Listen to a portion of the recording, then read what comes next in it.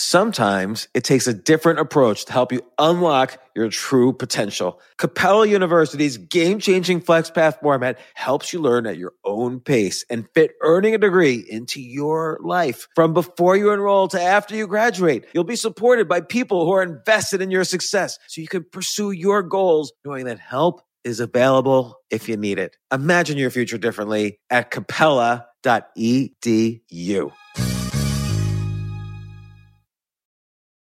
It's time to take your career to the next level. With over 150 graduate degree programs, the Catholic University of America, located in Washington, D.C., provides world-class academics with a student experience that educates the whole person, mind, body, and spirit. Whether your professional calling is in engineering, nursing, social work, or any of our other exceptional degree programs, encounter the best of everything that Catholic University has to offer and discover the best in yourself. Learn more today at catholic.edu/grad admissions.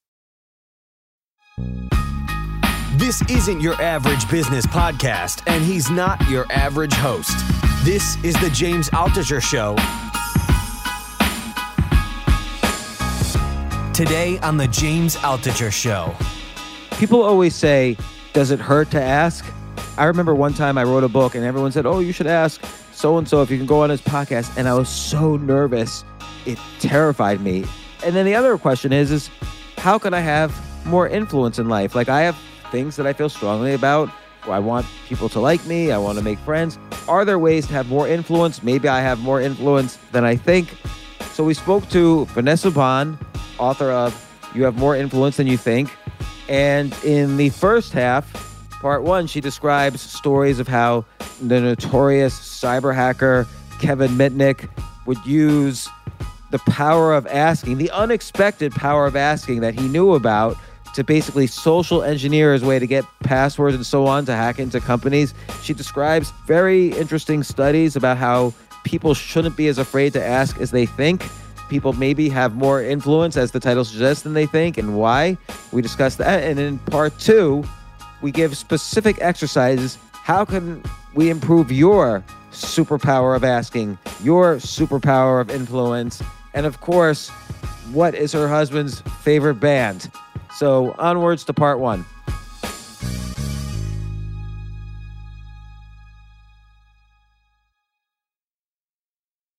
So Jay, I was not thrown out of undergrad. What happened was I wanted to graduate in 3 years to save money, so I didn't have to pay for a fourth year because college is expensive.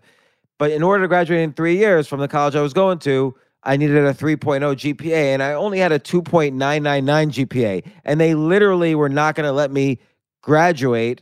So I went to a professor where that semester I was getting a D plus, or sorry, I was getting a D minus in Fortran programming, and I had no reason. I couldn't say, oh, I deserve a better grade. I just simply said, I need a D plus, otherwise I can't graduate. And he said, okay. And he gave me a D plus instead of a D minus for no reason. Like, I was a bad student and he gave me a D plus instead of a D minus. And so Vanessa Bohns, who wrote You Have More Influence Than You Think, is joining us today. Vanessa, explain why he just so easily said yes to me on a ridiculous request where I had no reason. I didn't say, oh, I deserve a D plus because at least I tried hard. I didn't try hard at all. I barely went to class. I didn't submit homework. I failed every test. I deserved a D minus. Why did he just say yes so easily to me? Yeah, I love that story. I mean, in my research, right, we look at people who ask for requests and we don't give them rationales to ask, and they go up to people and they make these requests, and people just agree, as you said, for no good reason, because it's really hard to say no. And so it's possible in that case that he just felt guilty for, holding you back by keeping you to the standard of, like 0.0001. And so he just bumped you up.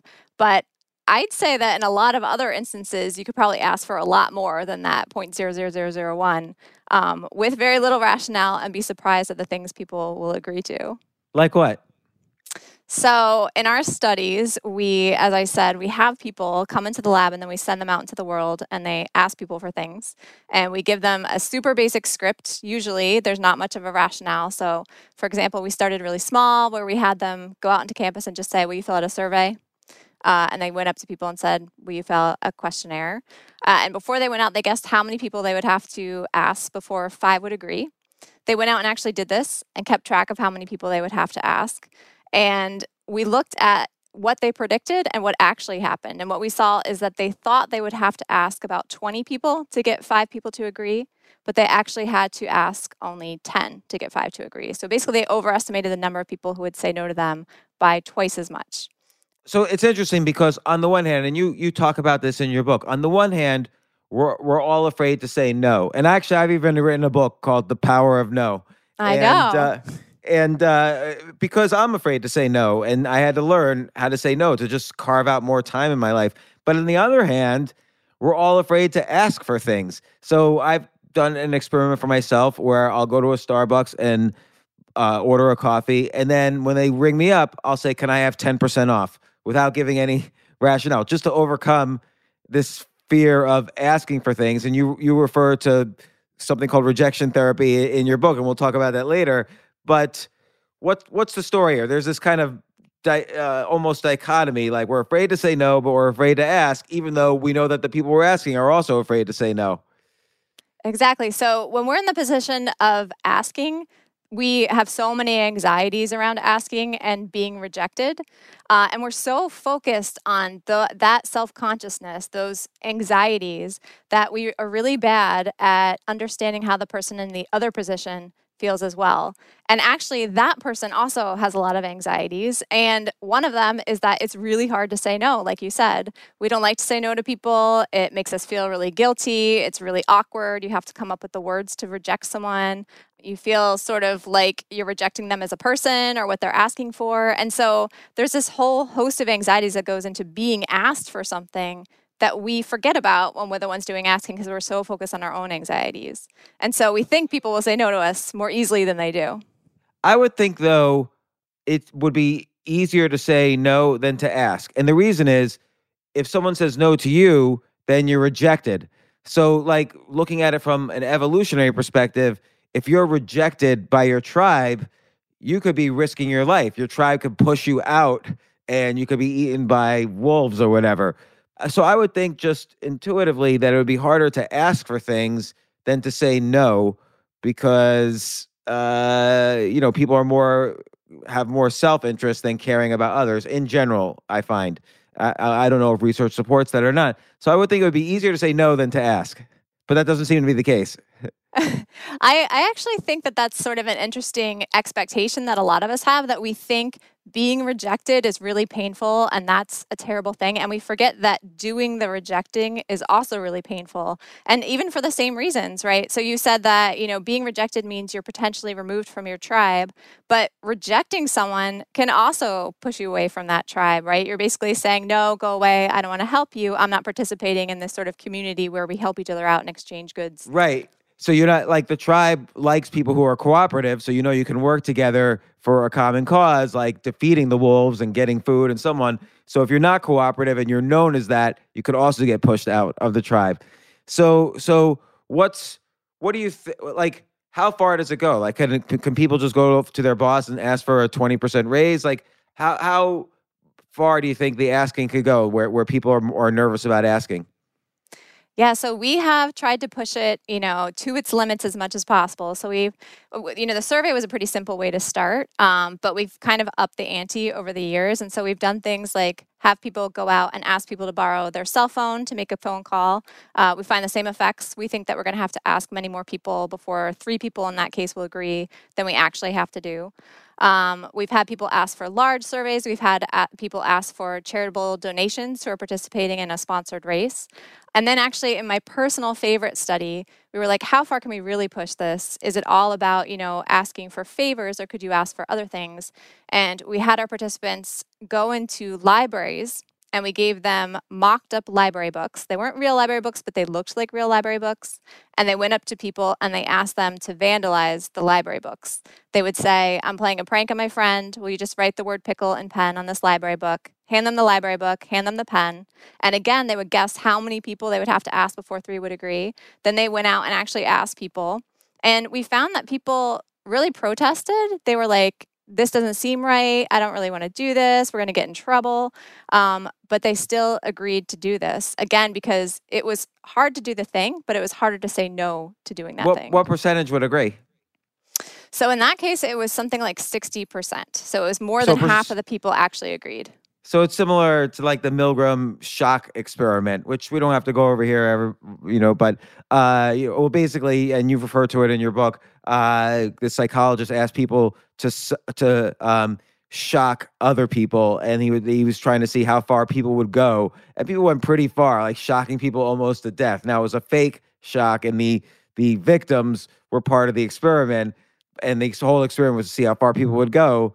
But in any case, there's a cliche / joke among men that, I've heard since I was a kid. So I don't mean for this to sound insensitive or anything, but basically the idea is if you stand on a street corner and you ask every single woman passing by to have sex with you, 1 in 100 will. And it's kind of part of this idea that you would think 0 would, but the idea is if you ask enough, don't be afraid to ask, because fairly quickly you could get what you want. And so that's kind of the idea here. And you talk about some extremes in asking, like knowing that people are far more likely to say yes than to say no. Some people have used this for nefarious uses, like in my example. And you describe the story of Kevin Mitnick, who was a famous hacker. Like he would hack into big companies or government institutions or whatever, and he went to jail for 5 years for computer hacking. But he wouldn't like hack in the sense that he knew like how to break into all the computer codes and all that. He would use what's called social engineering. He would, and maybe you could describe what that is and some of the techniques he used in social engineering. Yeah, so I love Kevin Mitnick's story, and he's kind of turned into a good guy, right, who advises companies now on how to avoid the things he was able to do. But he wrote this book, Ghost in the Wires, and he talks about when he hacked into Motorola. And when you hear like hacked into, like you said, you think of someone who's like running all this computer code and like typing in things and figuring out passwords, but he didn't do any of that. He did social engineering, which is that he would figure out, for example, the weather in a certain place, and there'd be a blizzard. And so he'd say, he'd call into a particular department and say, hey, I'm working from home in the snow. Like he didn't work at this place, right? But he would make up some excuse. And he would say, I really need my password to be able to work from home. And I know it's in the other room. And, could you just run and get it? I know so-and-so. And he would like drop a name of somebody.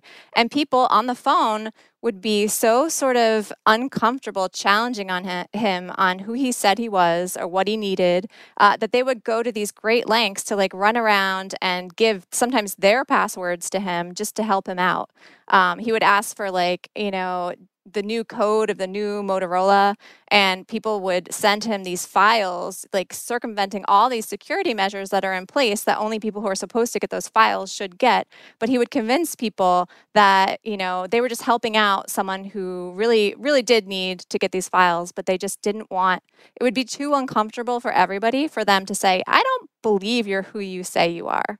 Right. And I think the psychological hurdle he probably had to get over was that it's okay if he doesn't have 100% success rate. Like, again, 1 out of 100 is success because then he hacks into that company. So if he has a 50% success rate, as you're suggesting asking might have, or even greater, he could call, 10 companies, and if 5 of them he gets the passwords for, suddenly he's a major hacker.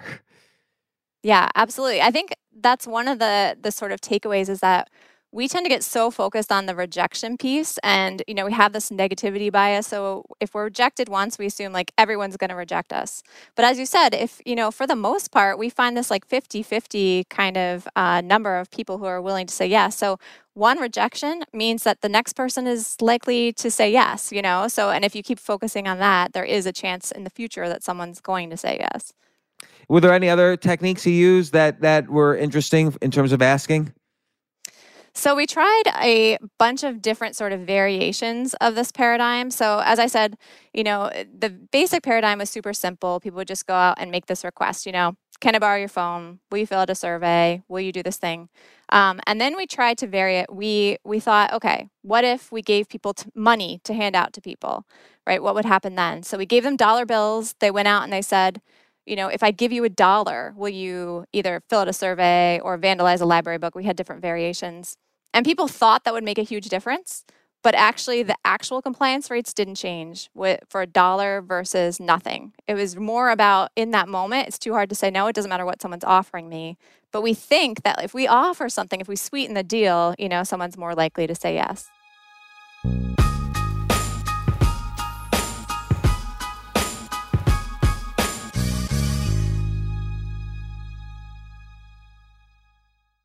Yes, it's totally true. Airbnb has changed my life. If anything, they have made my life so much better. Like, I used to live in Airbnbs. I lived in over 100 or 200 different Airbnbs over a 3-year period, and I loved it. I became a really good guest of Airbnbs, and I got to know lots of hosts. So when I initially owned a house, of course, the first thing I thought was, I'm going to turn my house into an Airbnb because I travel a lot. So why leave my house unused when I can make a side income by letting others Airbnb my house or come to stay in my house as guests? And having my own Airbnb or being a host for Airbnb has allowed me to do just that. And I've met other hosts. I've actually spoken at Airbnb's host conference. I think it was in 2017. I met so many just nice hosts. It's a great community. And I love, turning my own home into an Airbnb. Like, I'm traveling to Austin next month. My home's going to be an Airbnb while I'm away, and I'll stay in an Airbnb. I'd rather stay in like a 3-story house Airbnb than in one tiny hotel room in the middle of Austin during South by Southwest. So listen, while you're away, your home could be an Airbnb. Many people host on Airbnb, but there are people who are just letting their house sit empty, who've never thought about it or didn't realize their space could be an Airbnb. Hosting can easily fit into your lifestyle and is a great way to earn some extra money. So if you have a home, but you're not always at home, then you have an Airbnb. Your home might be worth more than you think. Find out how much at airbnb.com/host.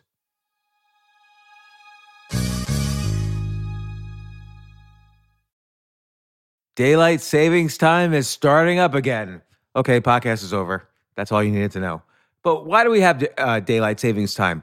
Answer: to give us more daylight from March through November. By setting your clocks forward, it may feel like there are more hours in the day when we initially start daylight savings. But if you're hiring, it doesn't necessarily help you find qualified candidates for your roles any sooner. There's only one way to do that: ZipRecruiter. And right now you can try it for free at ZipRecruiter.com/James. ZipRecruiter works around the clock to find qualified candidates for you. Once you post your job on ZipRecruiter, they send it to 100 plus job sites so you reach more of the right people. This is such a brilliant idea for a business, and ZipRecruiter did it. So ZipRecruiter's smart technology also quickly scans thousands of resumes to identify people whose skills and experience match your job. I've used ZipRecruiter particularly as a potential employee, and I still to this day get messages every day. James Altucher, would you like to apply to be VP of Entertainment at NBC or whatever? So there's just nonstop emails. Like, I got 5 or 6 emails today because a year ago I signed up for ZipRecruiter. So spring forward with a new hiring partner, ZipRecruiter, and find top talent sooner. See why 4 out of 5 employers who post on ZipRecruiter get a quality candidate within the first day. Just go to this exclusive web address to try ZipRecruiter for free. ZipRecruiter.com/James. Once again, that's ZipRecruiter.com/James. ZipRecruiter, the smartest way to hire.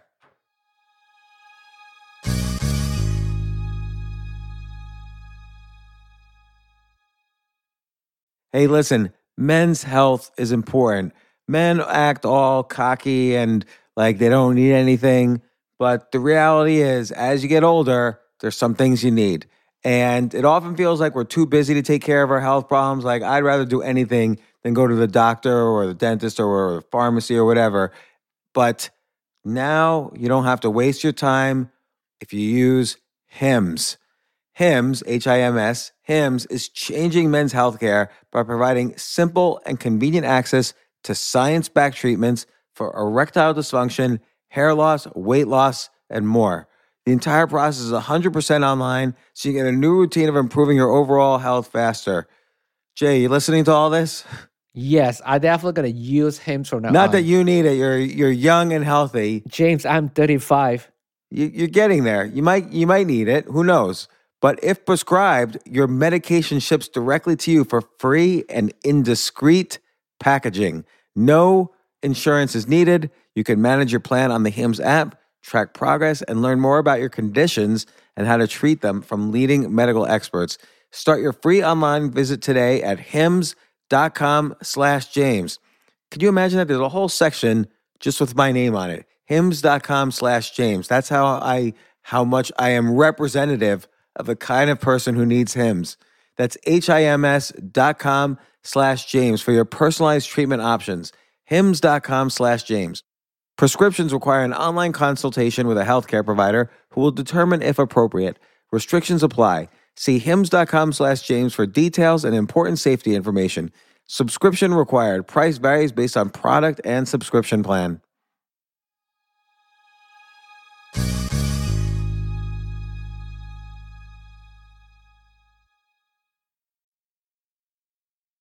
Let's talk about this in the context of Robert Cialdini's book Influence, and you mentioned Cialdini a couple times in the book. So his first rule of influence is reciprocity. The idea that if you give someone something, I guess you have to give them in advance, and then they're more likely later to say yes to something, as opposed to it being a straight transaction. But Robert Cialdini, in his introduction to his book Influence, talks about something that's essentially placebo information. So when you again refer to this in your book, like if someone's on the copy machine and I say, "Hey, can I use the copy machine?" They might say yes, or they might say no. They're in the middle of they're doing their copies. Why would they let you cut in? But Cialdini pointed out if you use the word because, if you say hey, can you let me use the copy machine for a little bit because I have to make copies? Even if it's something ridiculous on the other side of the because, they're more likely to say yes. Did you find that to be true about because, or does because not matter?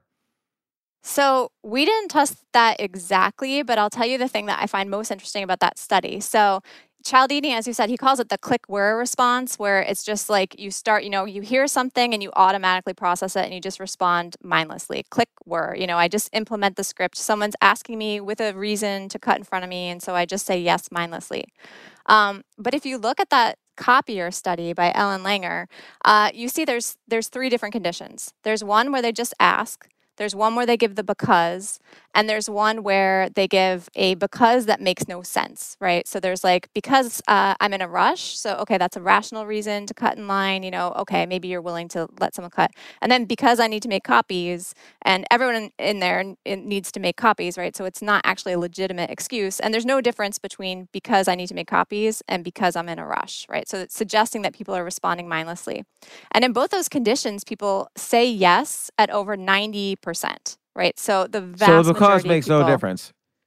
Those are two different becauses. So it's two different, there's a script that has a because, but there's a third condition where there's no because, and it makes a difference, right? So it's less effective than the because, but it's still incredibly effective. It's like more than 70% of people still say yes in that condition. And I think that gets lost sort of in translation when we talk about that study, that even with no because, people are so overwhelmingly sort of inclined to agree when we ask them for something. So this is all very interesting. So this part of the book, the summary is essentially that you should, particularly if you've mapped out the consequences of asking, and I can get to that in a second. What does it mean to have consequences of asking something? Let's say there's no consequences to asking. People should, in general, ask more for what they want than be bogged down in the anxieties. Like for you personally, given that you had this knowledge, after you got this knowledge through research or whatever, how have you made use of it? Like, what have you asked for that previously you might have been nervous about asking for? I mean, so many kind of little things. I like to tell a story about when I was pregnant, and there's the whole I'd like to sit down on the train, but everyone's involved in their own thing and they're looking at their phones, and the only way that people are actually going to stand up and let you sit down is if you go up and ask.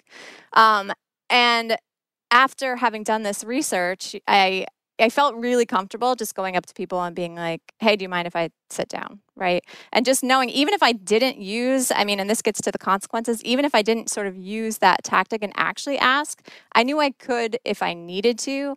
And research actually shows that knowing that you could get help if you needed it is just as helpful for sort of your self-esteem and your mental well-being as actually getting the help.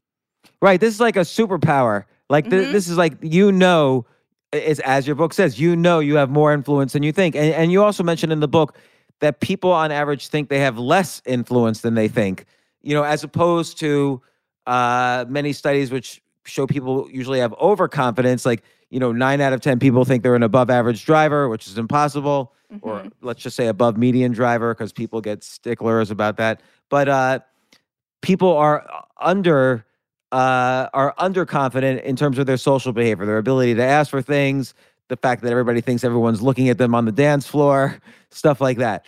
But okay, what else? What else have you seen people, given that they have knowledge of this superpower that they have, or that you have knowledge of this superpower that you have, what are some other things that people have done after learning the power of asking? So, I mean, I definitely think it's useful in situations where there are inequities in asking that can lead to sort of broader sort of societal inequities. So here's two examples. So one is that women are less likely to ask for raises, as you mentioned, the asking for a raise, than men tend to be on average. And there's been arguments that that can lead to a gender wage gap. And then there's other research showing that kids from lower income backgrounds are less likely to ask their teachers for help than kids from higher income backgrounds who feel more entitled to ask for help.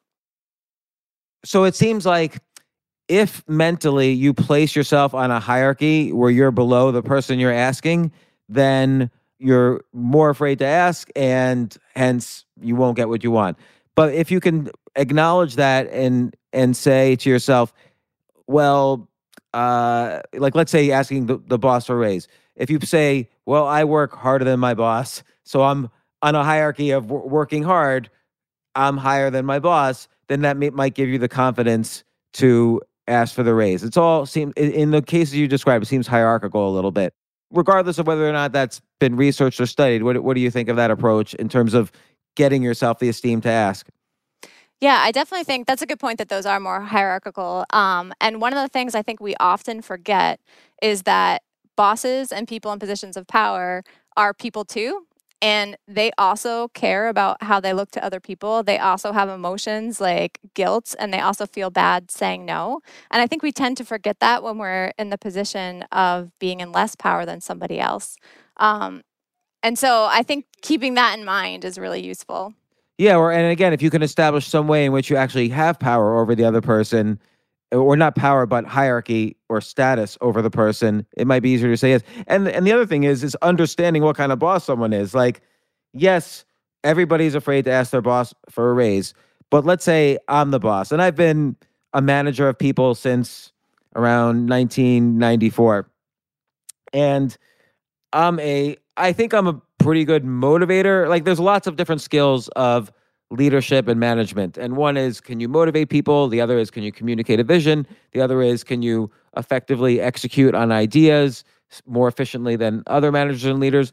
But the other is kind of managing the psychology and emotions of your employees. So in general, they feel optimistic and good about you and so on.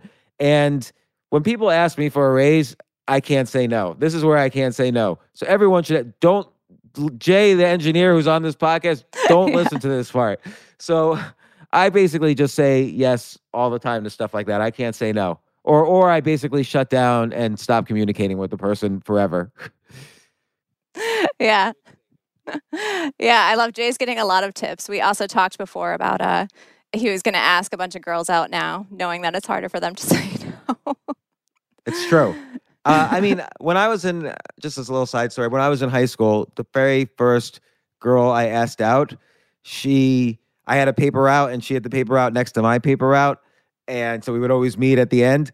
And I asked her to a movie and she said yes, but that's because she was afraid to say no. So the next day she had her brother come up to me and say, listen, she says no. And I actually left school that day. I was so upset. But that's kind of similar to what you said. Like people are more likely to say no over email because there's this distance, as opposed to being right there where everything is being confronted right there.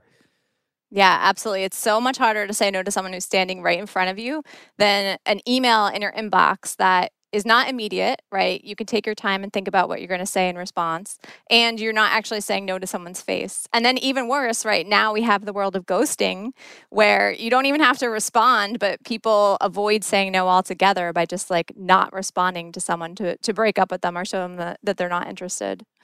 Right. Yeah. I'm a ghoster. I mean, I'm married now, but I was a ghoster. I'm bad. But uh, you know, this very interesting story in the book, which I think should be an exercise for everyone listening to this, which will help with increasing your superpower of asking if you do this. And I've done this sort of exercise, and it really helped me quite a bit.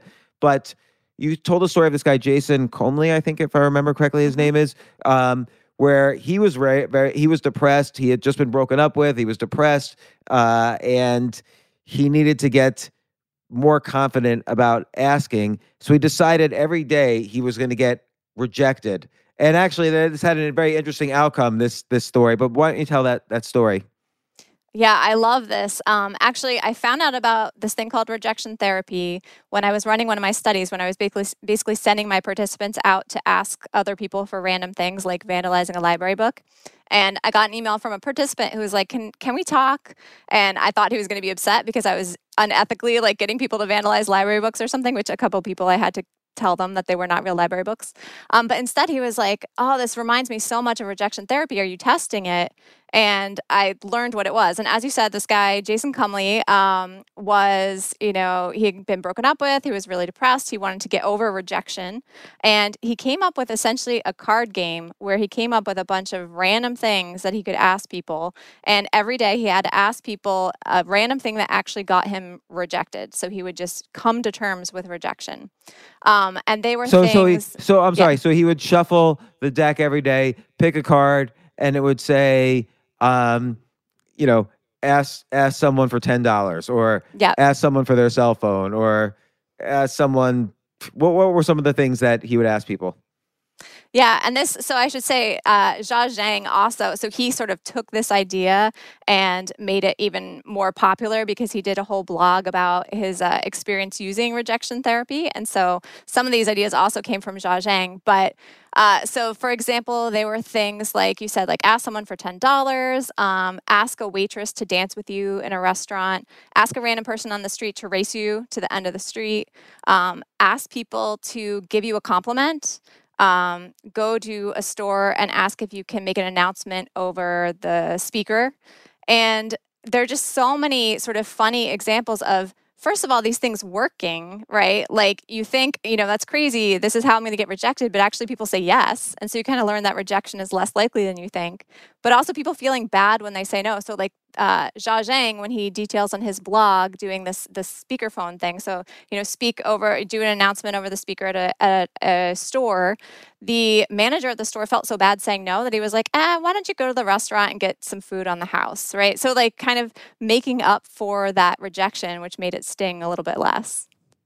Wow. So do you think there's something in your personality that will get like obviously this rejection therapy worked for Jia Zhang and Jason Comley and maybe many other people, but are there some people who get rejected more than others, or is it kind of just across the board?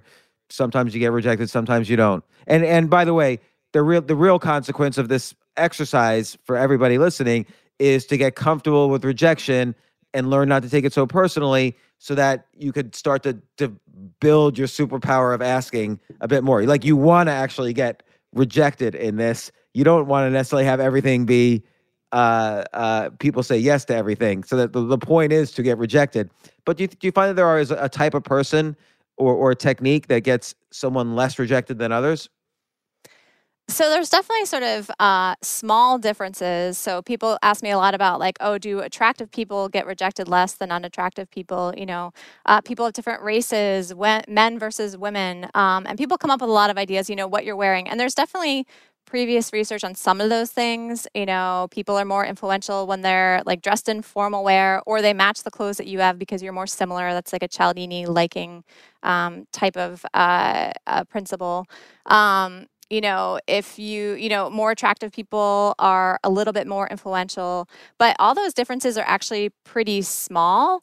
What compared. about race? Like if a black person is asking a white person for something as opposed to a white person asking a black person or a white person asking a white person?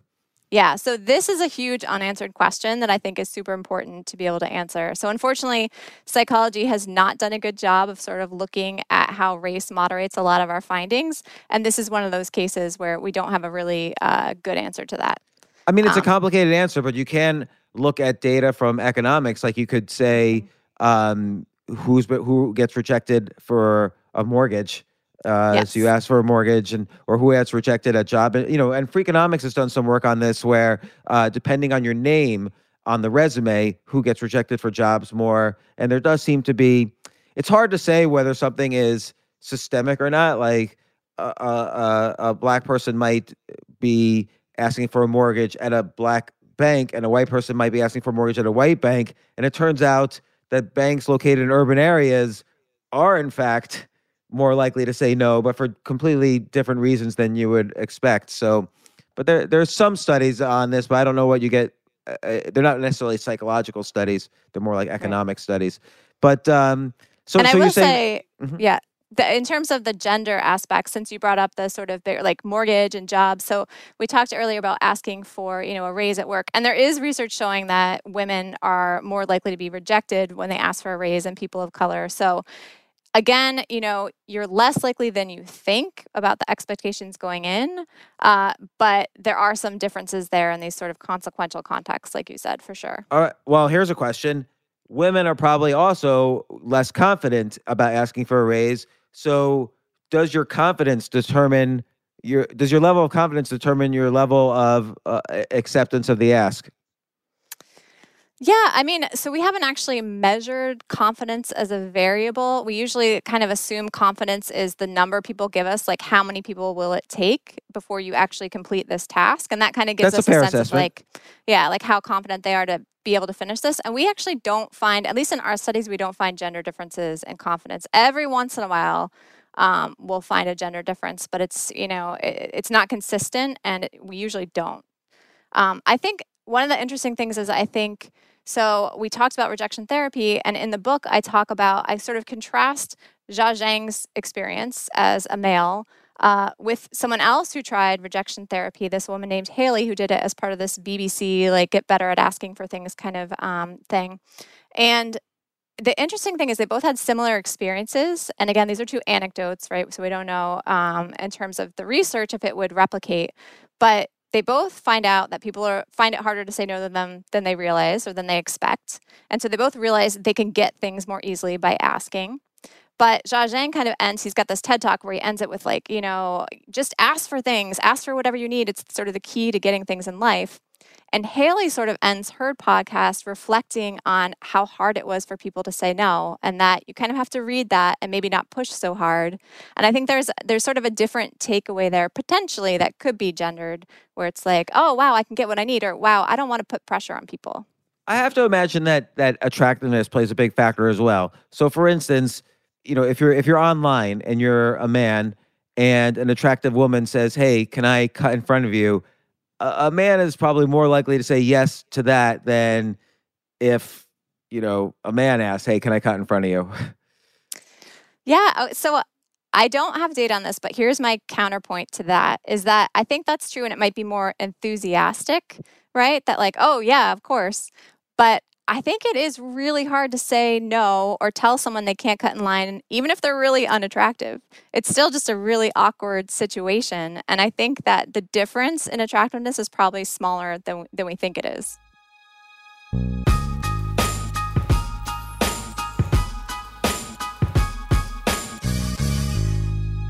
So in part 2, which was also available today, you can download it right now. In part 2, we give specific exercises how to improve your ability to ask people anything, specific exercises on how to have more influence over or with others, and very important exercises on how to better say the word no. Plus, again, lots of great stories from Vanessa.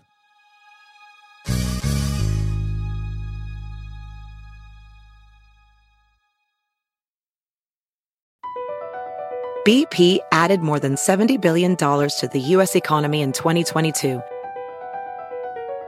Investments like acquiring America's largest biogas producer, Archaea Energy, and starting up new infrastructure in the Gulf of Mexico. It's and, not or. See what doing both means for energy nationwide at bp.com/investing in America.